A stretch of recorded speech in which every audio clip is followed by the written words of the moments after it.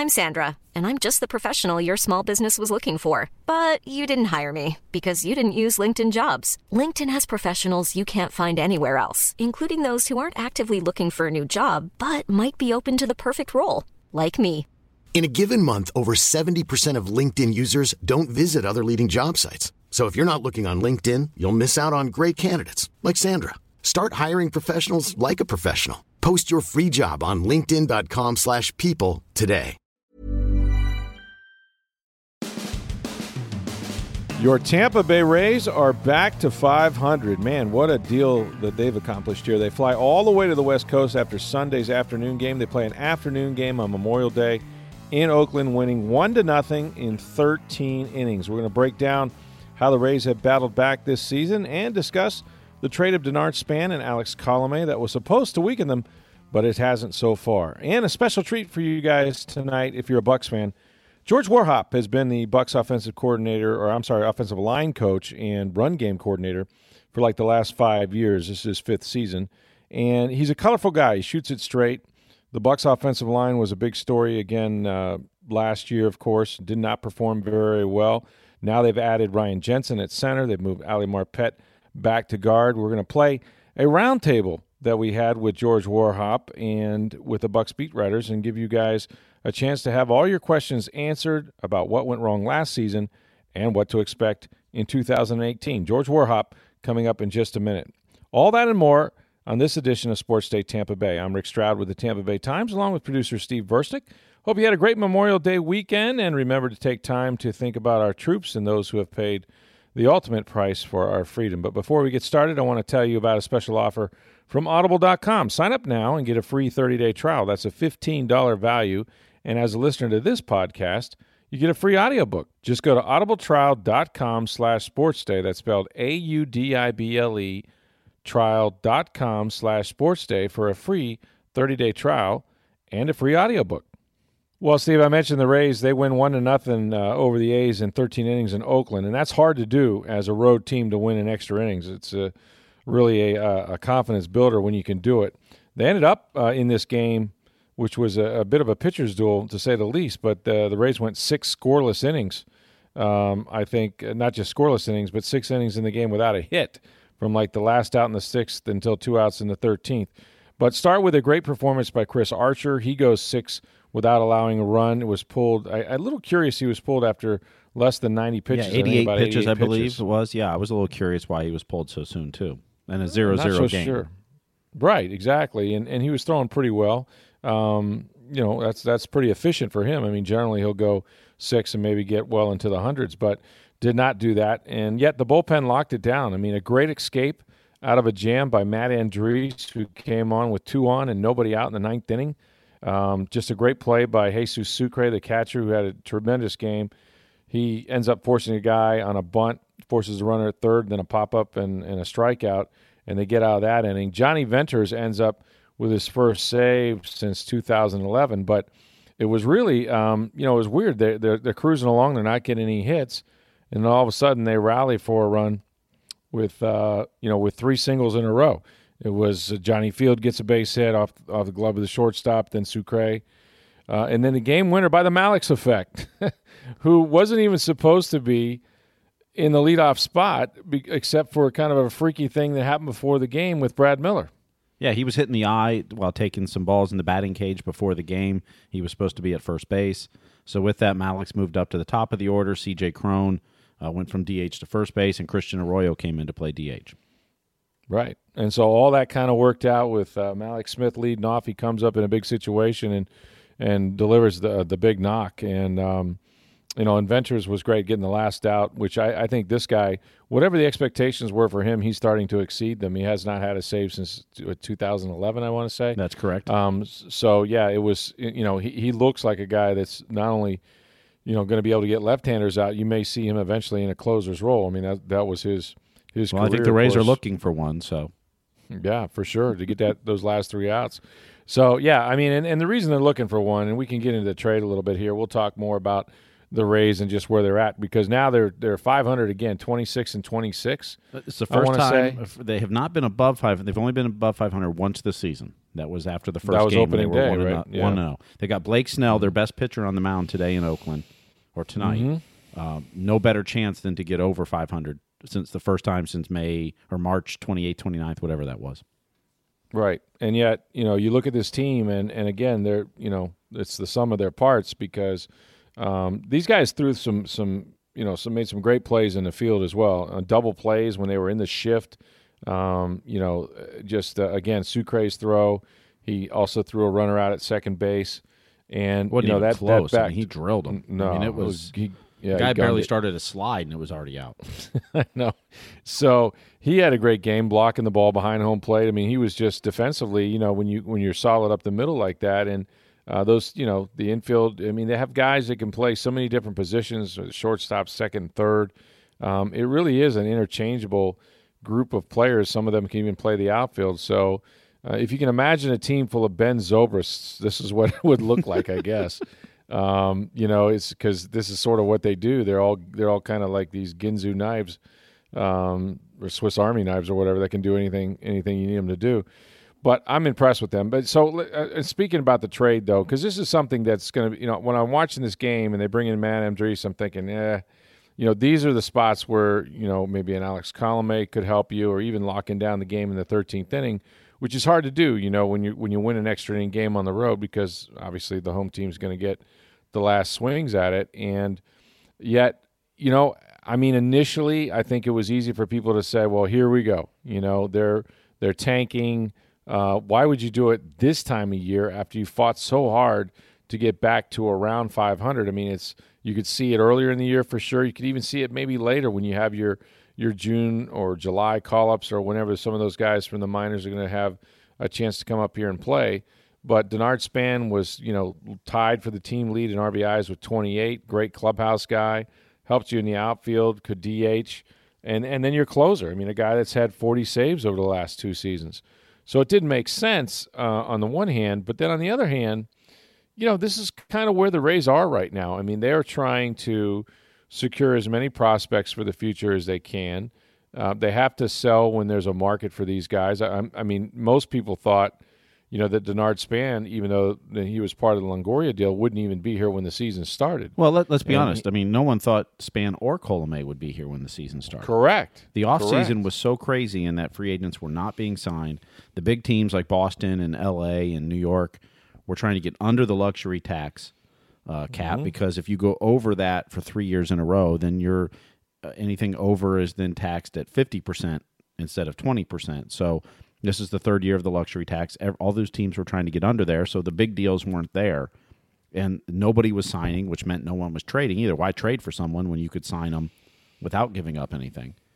Sure. So, I don't know the tanking part, and I don't believe the Rays are tanking, although I don't think they honestly believe they have a shot to win it all this year. But I don't think they're tanking. But I think those players they had determined were going to be gone before the season. They couldn't get rid of them. So then they get a call from Seattle, who has a bunch of money freed up because Robinson Cano gets suspended for 80 games. That's correct. So now they have some money to play with, and they went out and got it, and it saved the Rays $9 million in this deal because the Rays sent some money to Seattle to cover some of the contracts. But I think it was one of these deals where they were planning on getting rid of these players, and when they didn't in the offseason, by the trade deadline, they got a call. The prospects were good enough in return, plus they get to save the money, although I don't think the money was the driving factor in this, but it's a big part of it. It's definitely a part. But, the Rays are really high on a lot of these guys down in Durham right now, and they won the championship last year at Durham.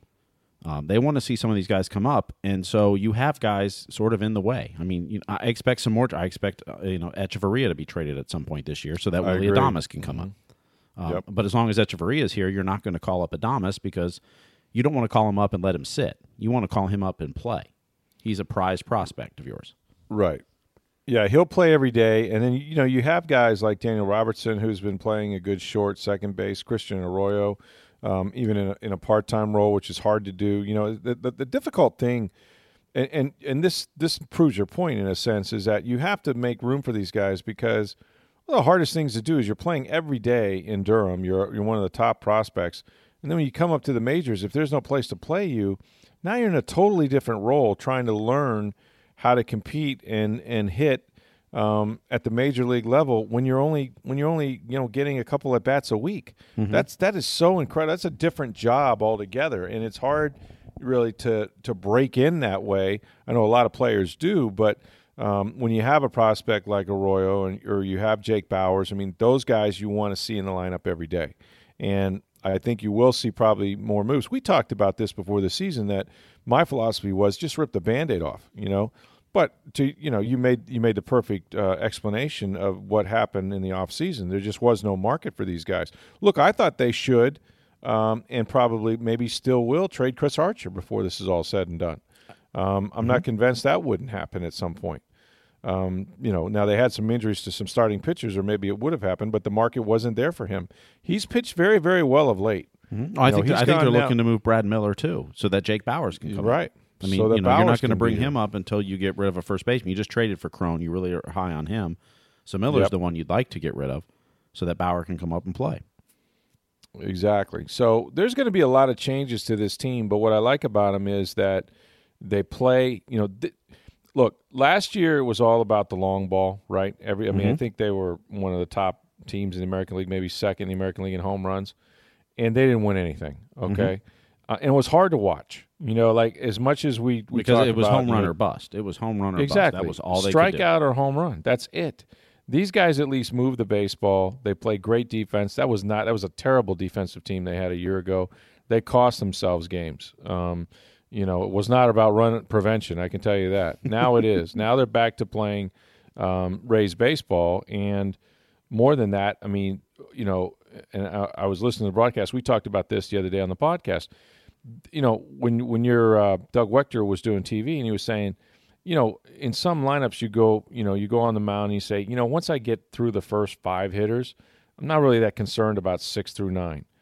Well, that's not the case here because these guys all move the baseball. There is no easy outs. There are no gimme outs. That's not been the case with the Rays in the past. They've had a lot of years where you got past 4 or 5, you're not going to get anything out of the bottom half of your lineup. And these guys are able to turn that lineup over, and that's why Malik Smith was able to come up to the plate with a couple of guys on, even though he was leading off in the game. We saw that with Brad Miller on Sunday. He led off with a home run, and then in the 3rd inning he came up, and there were a couple guys on, and he doubled them home. So they're able to turn this lineup over, and I think that's much more now. Today, the bats certainly weren't there. I think you credit, Cahill, the Oakland pitcher, was great with his changeup. I think he threw 8 innings of scoreless baseball. So it was a real pitcher's duel. But you also mentioned, the Rays flew cross country and then played a day game. Oh, that's not so easy hard. either. And I've traveled with a team before for a whole season and been through this, and that's not easy. When you travel, granted they had a day game yesterday, so it wasn't like they came in overnight, but they still got out there. They got there pretty late on a 5-hour flight to head out west from Tampa. They got in at 12:30 our time. Okay. And that's after playing, that's after going to the ballpark at 10 a.m., playing a full game, packing your bags, getting right on a plane, flying, which is not comfortable, although they fly fairly comfortably. They're not, they have meals. And they're not going through the same TSA that you and I go through. No, it's a lot easier for them, but still, you're still on an airplane for 5.5 hours, 6 hours. And then, you arrive, you got to adjust to a time zone. It feels like 12:30. It's really 9:30 at night Pacific time, and then you're at the ballpark again in the afternoon. That's and then you play 13 innings and have enough in you to weather all that tension and win an extra inning game on the road, which is, I'm telling you, those are priceless. Very hard to do. I will say it's deflating to a home team to lose an extra inning game. The visiting team's kind of like, where else are we going to go? Granted, they can go out and do stuff, but you're not going home afterwards. You're going back to a hotel or you're out to eat or whatever. So you're like, hey, but the home team, when you lose a long extra inning game, like 13 innings, you played at 4 extra innings. That's deflating for a home team. It can carry over another day or two. And the visiting team, your attitude kind of when you go to extra innings is where else am I gonna go? Getaway day is a whole different story. That's different, but this was not getaway day. So no, they were in it, and with the last at bat of the home team, it's just difficult to do. So the Rays are back to 500, and I'm telling you, if Blake Snell can push them over it, and Mm-hmm. you put together some kind of a winning streak on this road trip. Now they go to Seattle after And you get this Nathan Oakland Eovaldi series. back on Wednesday against Oakland, so right. you're getting your number 3 starter that you had slotted in at the beginning of the year. He's coming back Right. and pitching for the first time, so you hope to get a boost from that for your team. Granted, he may not go very long the first outing, but you're hoping as this progresses. Now you've got your top 3 starters back, and then when Faria gets healthy, there's your top 4. Right. They've been doing that's this for gonna the last save the couple of bullpen. weeks with just their 2 of their starters from the beginning of the year, Snell and Archer. Yeah. Look, if they're able to maintain this, and I'm under no illusion. I mean, they're not going to run down the Yankees and the Red Sox. We know that, but the wild card is. Well, if that's the part of the trade is that look, they got Boston and New York in their division. They're not catching those 2. No. So you're playing for the second wild card this year. Mm-hmm. So if you're the Rays and you're high on a lot of these young players, and they are, I can whether this is the right thing to do is up for debate. But you've got all these young players you're high on. You want to get them experience in the big leagues.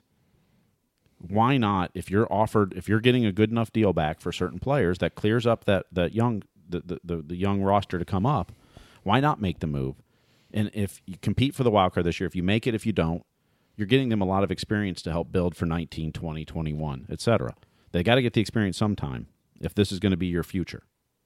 So if you can make the deals now and you're getting good enough prospects or return back, whatever that is, even financially, whatever, then it makes sense for them to make these deals, especially when some of these deals you expected them to have made in the offseason. They just couldn't.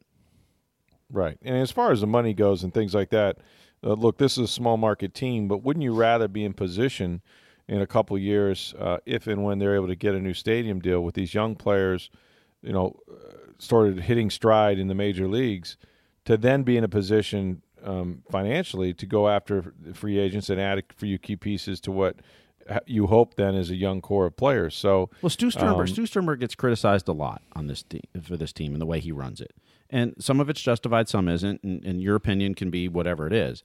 But remember last year when they were in it at the trade deadline, how much salary did they add for the second half of the season? Oh yeah, it's not that he has not spent any money. Now you can criticize how he spent it and the decisions they've made in that, and those are fair game, and some have worked, some haven't, but because they save some money in this deal, and everyone, this is tanking, this is them. It doesn't mean they're not going to reinvest it at some point. I mean, if they've got, whether it's Alvarado they think can close, or now Johnny Venters, or maybe they're moving Romo out of the opener to the closer, and they were able to get a good enough return back, and now Johnny Field gets to play a little more in the outfield, and he's been very good so far, and they can call up another guy as Denard Span's not there anymore. This long term, it may be the best thing. Short term, it may or may not work. It may or may not help this team.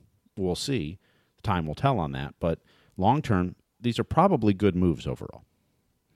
Yeah, I mean, now we're gonna have to figure out who's gonna get. If you're the Rays, who's gonna get the last 3 outs, and those are special outs, right? Well, so far it's been a lot of closer. I mean, Austin Pruitt got the last 5 1/3. You got if you pitch backwards, you can do that. They started Romo, and you expected Pruitt to come in next. Well, they brought in Vidal Nuno to pitch 3 innings after Romo only got 1 out, and then Pruitt finished the game after there. So, I mean, there's no reason, like I said, whether this opener is a good thing, a bad thing, works or doesn't, time will tell, and they're definitely committed to it, at least as long as they've got several starters on the disabled list and don't have enough starters to go in their mind. But there's no reason you can't just reverse the game and have the starter close it, essentially, which is what they did with Austin Pruitt, and it worked. Now, it doesn't always work, and and you're not going to do that when Archer and Snell but when you have the other guys, Faria gets back. But the other guys, when you have the bullpen day, you're going to pitch backwards. I just think that they don't have a proven guy right now that's used to getting the last start. I mean, Ryan Stanek tried to do it; they had to get him out of there, and that's where I think that Johnny Venters or somebody like that could prove to be just a godsend for them down the stretch if they do find a guy who can pitch to both righties and lefties. Well, and they brought Jamie Schultz up.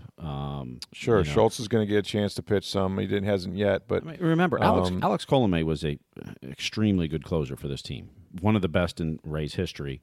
You could make an argument, maybe the best. Although, I mean, obviously, Fernando Rodney had the best season ever, maybe the best ever season for a closer. Period when he was here. But remember, Colomé was a starter coming up. He was not a reliever coming up. And he was struggling as a starter and didn't work, and they moved him to the pen, and then he developed into a closer. So who knows who's going to develop into a closer, and this is an opportunity for a lot of guys in that pen right now. And they've always been able to come up with those guys, no matter what. They seem to be able to find them. And I mean, Colomé, even though he's had 40-something saves, the irony is that in Seattle, he's not going to be the closer. No. And I think he's probably not happy about that. I mean, from just a financial standpoint, from a pride, here's a guy with a couple of 40-save seasons. It's now suddenly going to be setting up somebody. So, well, that can hurt you financially too when a contract yeah, absolutely, arbitration absolutely, no doubt. I mean, that closer's role is what gets you paid.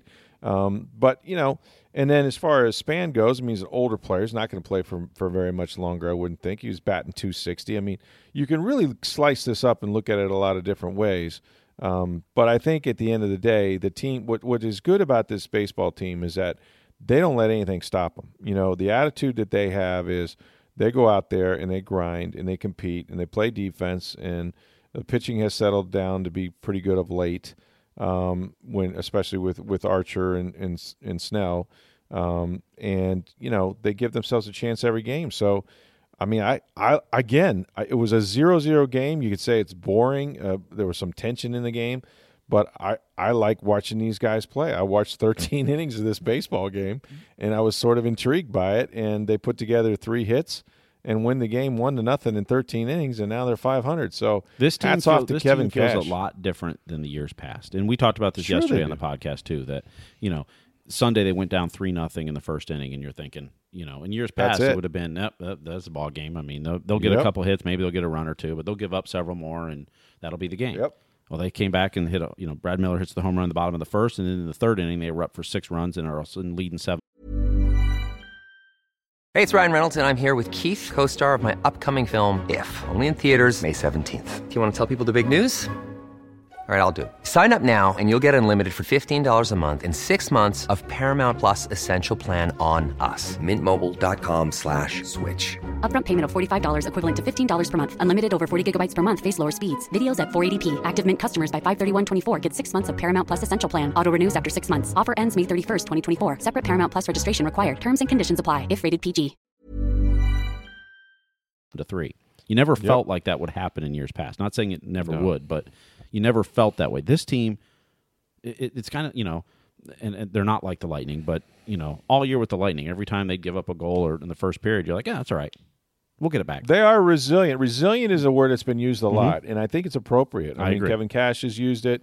We've used it. I think it's true. I think you have guys that battle. You have guys that it matters. These are young guys trying to make their mark in the major leagues. It's important to them. They don't really care about who gets the credit. They play the game the right way. They go out there every day. They're committed to the process. And the way they're built is to play in a lot of close games. And in the beginning of the year, they weren't winning any of them. They've lost a lot of 1-0. Ironically, did you know this? This was the first game they've shut out a team all year. I didn't realize that. Yes, they have now not you shut mentioned out a team all I year. couldn't think of one, but I was stunned by that because they played so many close games, but they had not had a shutout, and they managed to spackle together 13 shutout innings today or yesterday. It's incredible. But they win 1-0 in 13, and again, Blake Snell will be on the mound. We'll see what the Rays are able to do with this road trip, but if they're able to eke their way over 500, you hang around for a while. You get the young guys up in late June or middle of June or something like that and see what you got. So pretty interesting so far. I mentioned the Bucks have given us some access to some of their coaches over the recent couple of days and weeks, and one of the guys that is fascinating to me is George Warhop. He's been here 5 years. In an NFL team, there are certain coaches that are more important than others. Hate to say it, it's true. Typically one of the most important coaches on your football team is your offensive line coach. So much happens, obviously, up front. That's where you win games, and protecting the quarterback. If you think about what they have to do in the passing game and especially the run game, that's so important, for those 5 guys up front. And it takes more than 5, obviously. You're usually going to draft about 7 or 8 offensive linemen. But we know what happened last year. And look, a lot of this might fall on the shoulders of Doug Martin, who is no longer here. He's now with the Raiders. And John Gruden, really 3 out of the last 4 years, he failed to rush for even 500 yards. But the offensive line play was not good, to say the least, and it was way below what they expected. So what have they done? They went out and they get Ryan Jensen from Baltimore, a center. And you think, well, that doesn't make much sense because you think they were committed to Ali Marpet to be a center. And Ali did okay. I mean, it was his first year as a center, so I'm sure he made plenty of mistakes. But the idea is to get the best 5 guys on the field. Jensen was available. Now Marpet is going to move to left tackle. So there's one topic that was discussed. A lot of people aren't really sold on Donovan Smith as a left tackle. You're going to hear Warhop talk about him and how he differs with that opinion, and not by a little, but by a whole lot. And then what it was that was missing from this group. How did they take a step back? What was that key ingredient they're looking to recapture? And just what was Warhop's response to the way things went in 2017? You still have questions about who's going to be healthy. DeMar Dotson is out. J.R. Sweezy's coming back. So we talked a lot of offensive line stuff with George Warhop, and here's our interview with him, a roundtable with the beat writers. So how are you different with Ryan Jensen and Nell Marpet moving back to guard? How are we different? That's an interesting question. I think when you looked at free agency and we wanted to add a guy, we felt like Ryan was one of the better guys we could add. We weren't looking to move Allie from center, but because of the fit and with Allie's flexibility allowed us to do that. So I think we've improved ourselves. We've added another good football player, and we've had a good football player that played center and right guard who's flexible enough for us to play in the left guard. So I think it helps us add a good player and gives us flexibility with the guys up front. So what was the thinking to move Allie to left guard when you've seen what he could do at right guard, and he did it at a pretty good level?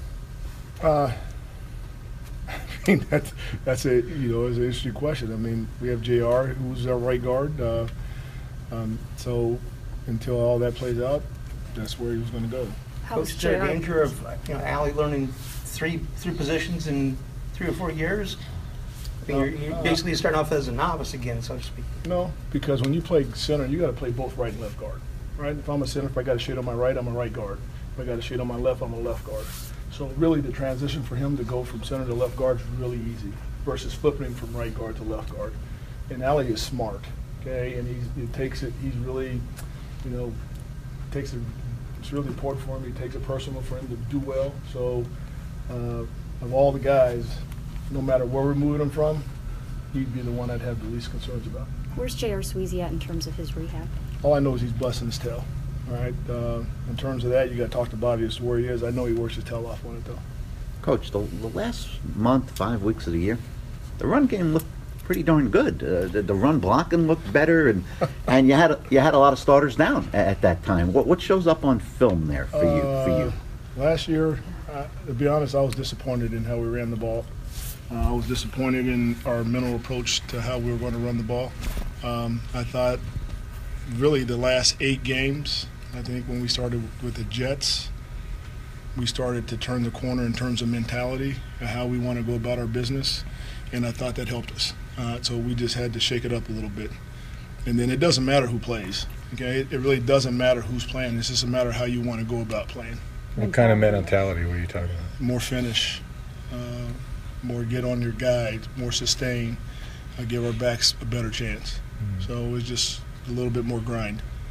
Is that also an attitude thing as well? I mean, kind of throughout the offseason, we heard, little rumblings about, wanting more spit and vinegar, I'm going to paraphrase that a little bit, but spit and vinegar type mentality, maulers, the Ryan Jensen type of guys that, that knock over Haloti Ngata, in the first snap of camp when he was a rookie.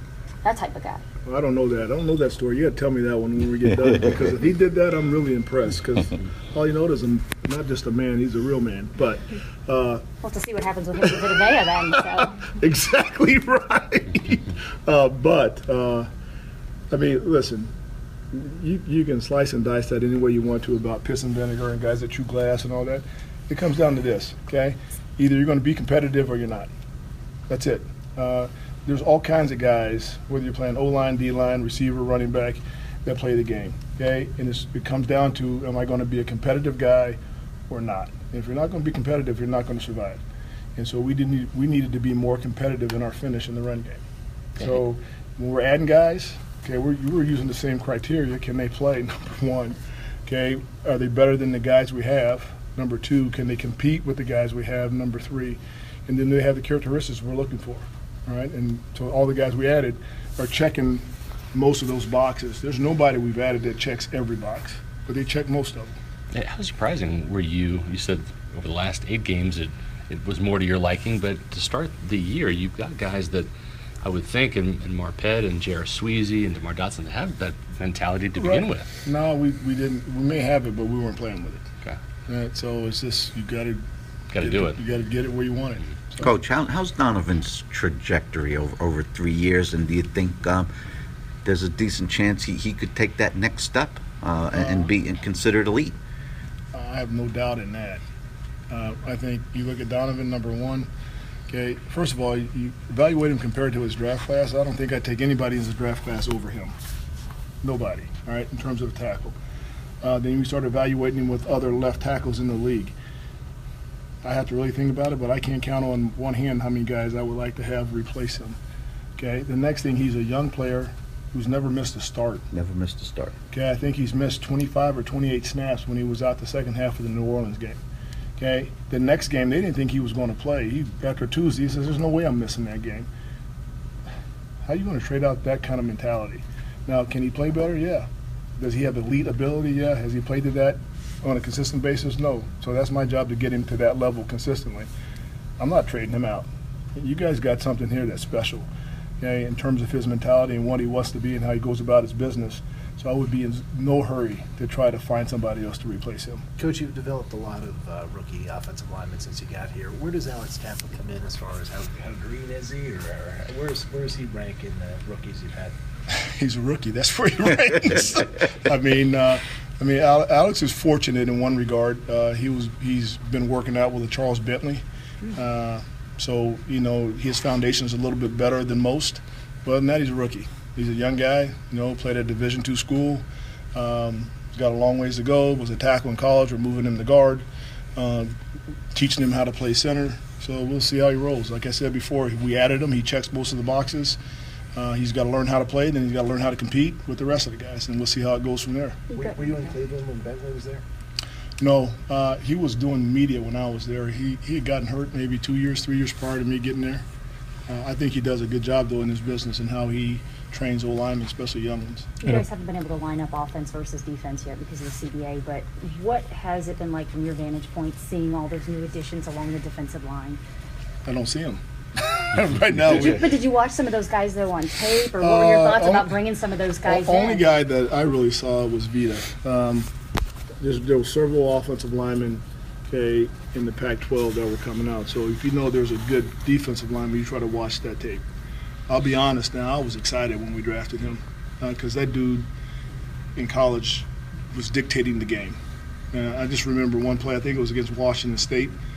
They threw a screen to the receiver to the right, and then he's down the field, and you see this big body about 30 yards downfield making the play, and it was him.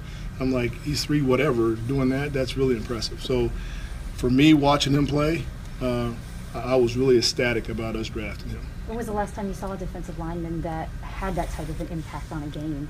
Where you're really having, you're having to center your whole game plan around him. I don't ever give him that much credit, number one. But it's been a while. I can't think of one that stood out that much on college tape that you looked at and you went, holy cow, this dude is really impressive. And it's every game. It's not just one game. He did that in the UCLA game, and so you watch any game that he was in, he was dictating the game. In a perfect world, is Benenoch a guard or a tackle? I know he can do both. He's wherever we need him. One thing about Caleb, he has that ability. Yeah. He's got the height, the range to play both spots. You talk about a guy with the mentality you like. He's tough. He'll finish. Next to Donovan, he's our most explosive guy. People don't know that. He's got unbelievable snap in his body. So I'm excited about him. So wherever we need him, he'll go, and I think he'll function well. Last year, starting those last 6 games, I think it was a real blessing for him. Yeah. When you look at Kappa's tape from college, he certainly is dominant, right, at that level for sure. Finishing guys off. Do you almost have to worry about some of the holding calls? He was literally throwing some guys down. You'll learn that. That's just technique stuff. Yeah, it's technique stuff, and you don't want to do stuff that's going to hurt your team. At the end of the day, you don't want to cost your team yards. You don't want to cost your teams a big play. And one thing is, you guys talked to Alex, correct? He's a super sharp kid now, and so he understands it's a team game, and he's not going to do something to put our team in jeopardy. I talked to a friend of the season. I think the new CBA, me personally, I think it's a detriment to offensive linemen and probably defensive linemen as well. I don't know about quarterbacks and receivers and the rest of them, but in terms of developing players, it makes it harder on us to develop a player because, this time of year, the only person they can work against is myself and Butch. You can't work against another big body. So I think that's hard. I think that's hard to get a young guy develop faster, and I think it's hard on old guys like me and Butch having to hold the bags and get the crap beat out of them. So I prefer the old rules where they could hold the bags and get the crap beat out of them. But yeah, I do think it's a negative for the big guys. Do you think it's a hindrance? I can't speak for anybody else, but I think it's a hindrance for us. Swing tackle. Again, I like Leonard. I think Leonard's come a long way. He's right now, he's doing a lot out there at right tackle, and we'll see how that goes. But again, I have zero complaints about him. But Leonard understands every year he's got to compete to make our team. There's other guys around that want to make it, and if he's going to be the third tackle or whatever it is, he's going to have to earn it. So, your next challenger there, would that be Seaton, or who else would be the guys pushing him? You got Seaton, you got Cole Gardner. I think he's a quality young guy. The kid, Cole Boozer, we just added, is another athletic guy. So we're adding guys all the time. Any guy that really we bring in as a free agent, hopefully the intent is that they compete with the guys we have. We don't want to bring guys in just to have a body in training camp. I know Benenot can go inside and outside. Right. Would he be a candidate to challenge for the swing tackle role, or is he a guy that you really want that he can kind of morph between a guard and tackle? Yeah, I think Caleb can do whatever we need. I think if it's down the road we need Caleb to play right tackle, I think Caleb can do that. But right now, Caleb's just looking at right guard. The only guy we didn't mention was Dot, and I know he has a knee injury, but was that by far his best year since you've been here? I thought so, especially from a protection standpoint. Right. I thought he was phenomenal. And he was engaged, and Dot's always engaged, but really engaged in terms of position and hands and finish, and he's an unbelievable kid now. And you talk about a great man. I can't speak highly enough about the man that Dot is. Generous, huge heart, just a marvelous individual. Coach, how much did last year take Lee? Are you over it, the disappointment? No, I'm not. I'm still pissed off about last year. Especially coming off 9-7. Yeah. To be honest with you, sometimes you need those scars to be bleeding for a long time. So I'm still rather pissed. If you bring it up, you'll start to see it. So Next subject. But you look like you're getting ready to go fishing. You look like you're kind of relaxed in a good place. I'm in a good place, yeah. But still, last year was hard. No, I enjoy talking to you guys. It's all a front when I tell you the other stuff. Last year, think about when you go through a season like last year. This is me personally. You can't forget it. You can't forget the lessons that you should learn from that, because if you don't, you're going to repeat them again. And so there's some things that we got to come out of it in my room that we should learn from, how we got to go about our business, how we got to handle ourselves, how we got to challenge each other within the room, how we got to hold each other accountable to get done what we need to get done. So if we don't let those scars bleed a little bit and you forget about them, you're bound to repeat that same stuff, and we do not want to repeat that. When you were addressed, what did you say to them, though, at either the end of the season or the beginning of this year? But this year, I'm just thinking, think about the things that occurred last year that caused us to go about it this way. And, there's always going to be references that'll come up that you can use. Hey, this is ongoing. Just remember, this is how it occurred, and this is how we got to handle it. We got to do it differently. So you don't use it as a negative per se, but you use it as a point of reference. You talked about you being pissed off, but more importantly, are your players as pissed off about it too? I can't answer for them, but I can, do my part to make sure we're aware of what we need to get done. What's one of his strengths? I think his strengths are he's just an aggressive, powerful player. He's not a finesse guy at all, but whether you're running zone schemes or power schemes, I think he's going to be really effective. Ryan he's a non-finesse player. So, and Joe, Jesus, he is the epitome of a pro. I was telling somebody this the other day. You think of all the guys that were in that room with Joe that have all left and have gotten huge contracts with other teams. He's the only one that stayed. He had he was locked in, and I don't know about the trade stuff they're talking about. But he got those guys those contracts, in my opinion, because he set the standard in that room of how to be a pro, how to go about your business, okay, how you finish your blocks, how you take notes, how detailed you got to be. And Alex Mack and Mitchell Schwartz and Sean Laval, John Greco, Jason Pinkston, all those guys that were with him, other than Jason who got sick, they all left there and are very successful someplace else. I was the coach, okay, but I had an unbelievable player in the room that set the precedent. It makes it real easy on the coach when you got a guy like that. It makes it real easy on the coach when you tell your best player, I want you to do it this way. No problem, coach. I want you to do it that way. No problem, coach. Okay, makes it real easy, zero pushback. So I love that guy, and not because he was a great player, because he's a great man. So some interesting insights there from George Warhop, big Donovan Smith fan, and for those of you that aren't, you certainly got the feeling that he is. What do you call him? One of there might be 5 left tackles better than Donovan Smith. A lot of people may take issue with that. I really agree with him that Donovan Smith is very, very good and could be great at some point. And then just, the flexibility they have with a guy like Ali Marpet, I thought is interesting as well. So hope you enjoyed that. Some insight from George Warhop on the offensive line. Certainly a lot of things are undecided at this point. We're going to be out at the Bucs. OTAs will resume, at least for the media portion anyway, on Thursday. So I'll be out at One Buck Place. Congratulations, by the way, in baseball for USF. USF's baseball team, number 2, I guess, what is it, Steve? They're number 2 in the Stetson region? They're in the Stetson region in DeLand. They're the number 2 seed. They'll face Oklahoma State on Friday. But the big news is Stetson's the number 11 overall seed. They were not placed in the Florida bracket, who's the number 1 overall seed, or the Florida State bracket, which is the number 5 overall seed. So not going to Gainesville or Tallahassee. They're going to DeLand to play Stetson, or in that region. So they'll play Oklahoma State on Friday. Yeah, that's a break for them, and good for USF baseball to see them back in the NCAA tournament. That's great for them. So Blake Snell, meanwhile, is going to be on the mound for the Rays tonight against the Oakland A's. Night, 10 o'clock. Late night with Staying the Rays. Up with the Rays, or as the hashtag is, instead of raise up, it's stay up, or stays up. Stays up with the Rays.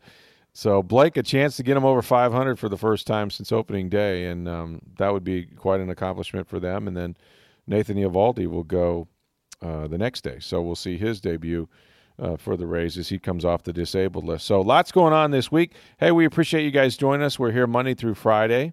We love your feedback. You can always do that on Twitter. You can reach us at SportsDayTB. You certainly can reach me at NFL Stroud on Twitter, or my email address is rstroud@tampabay.com. Always love to get your feedback for you to rate and review this podcast. And where can they get that, Steve? You can rate and review it anywhere you get your podcast. So whether you're getting it through iTunes or Google Play, Stitcher, TuneIn, iHeartRadio, or SoundCloud, you can subscribe there. If you can't find it, just do a search on those platforms for Sports Day Tampa Bay. You can subscribe to the podcast, also like it or leave comments. Or if you can't do that, tampabay.com/sports. The latest episodes are always there too. Appreciate you guys listening. For Steve Versnick, I'm Rick Stroud of the Tampa Bay Times. Have a great day, everybody.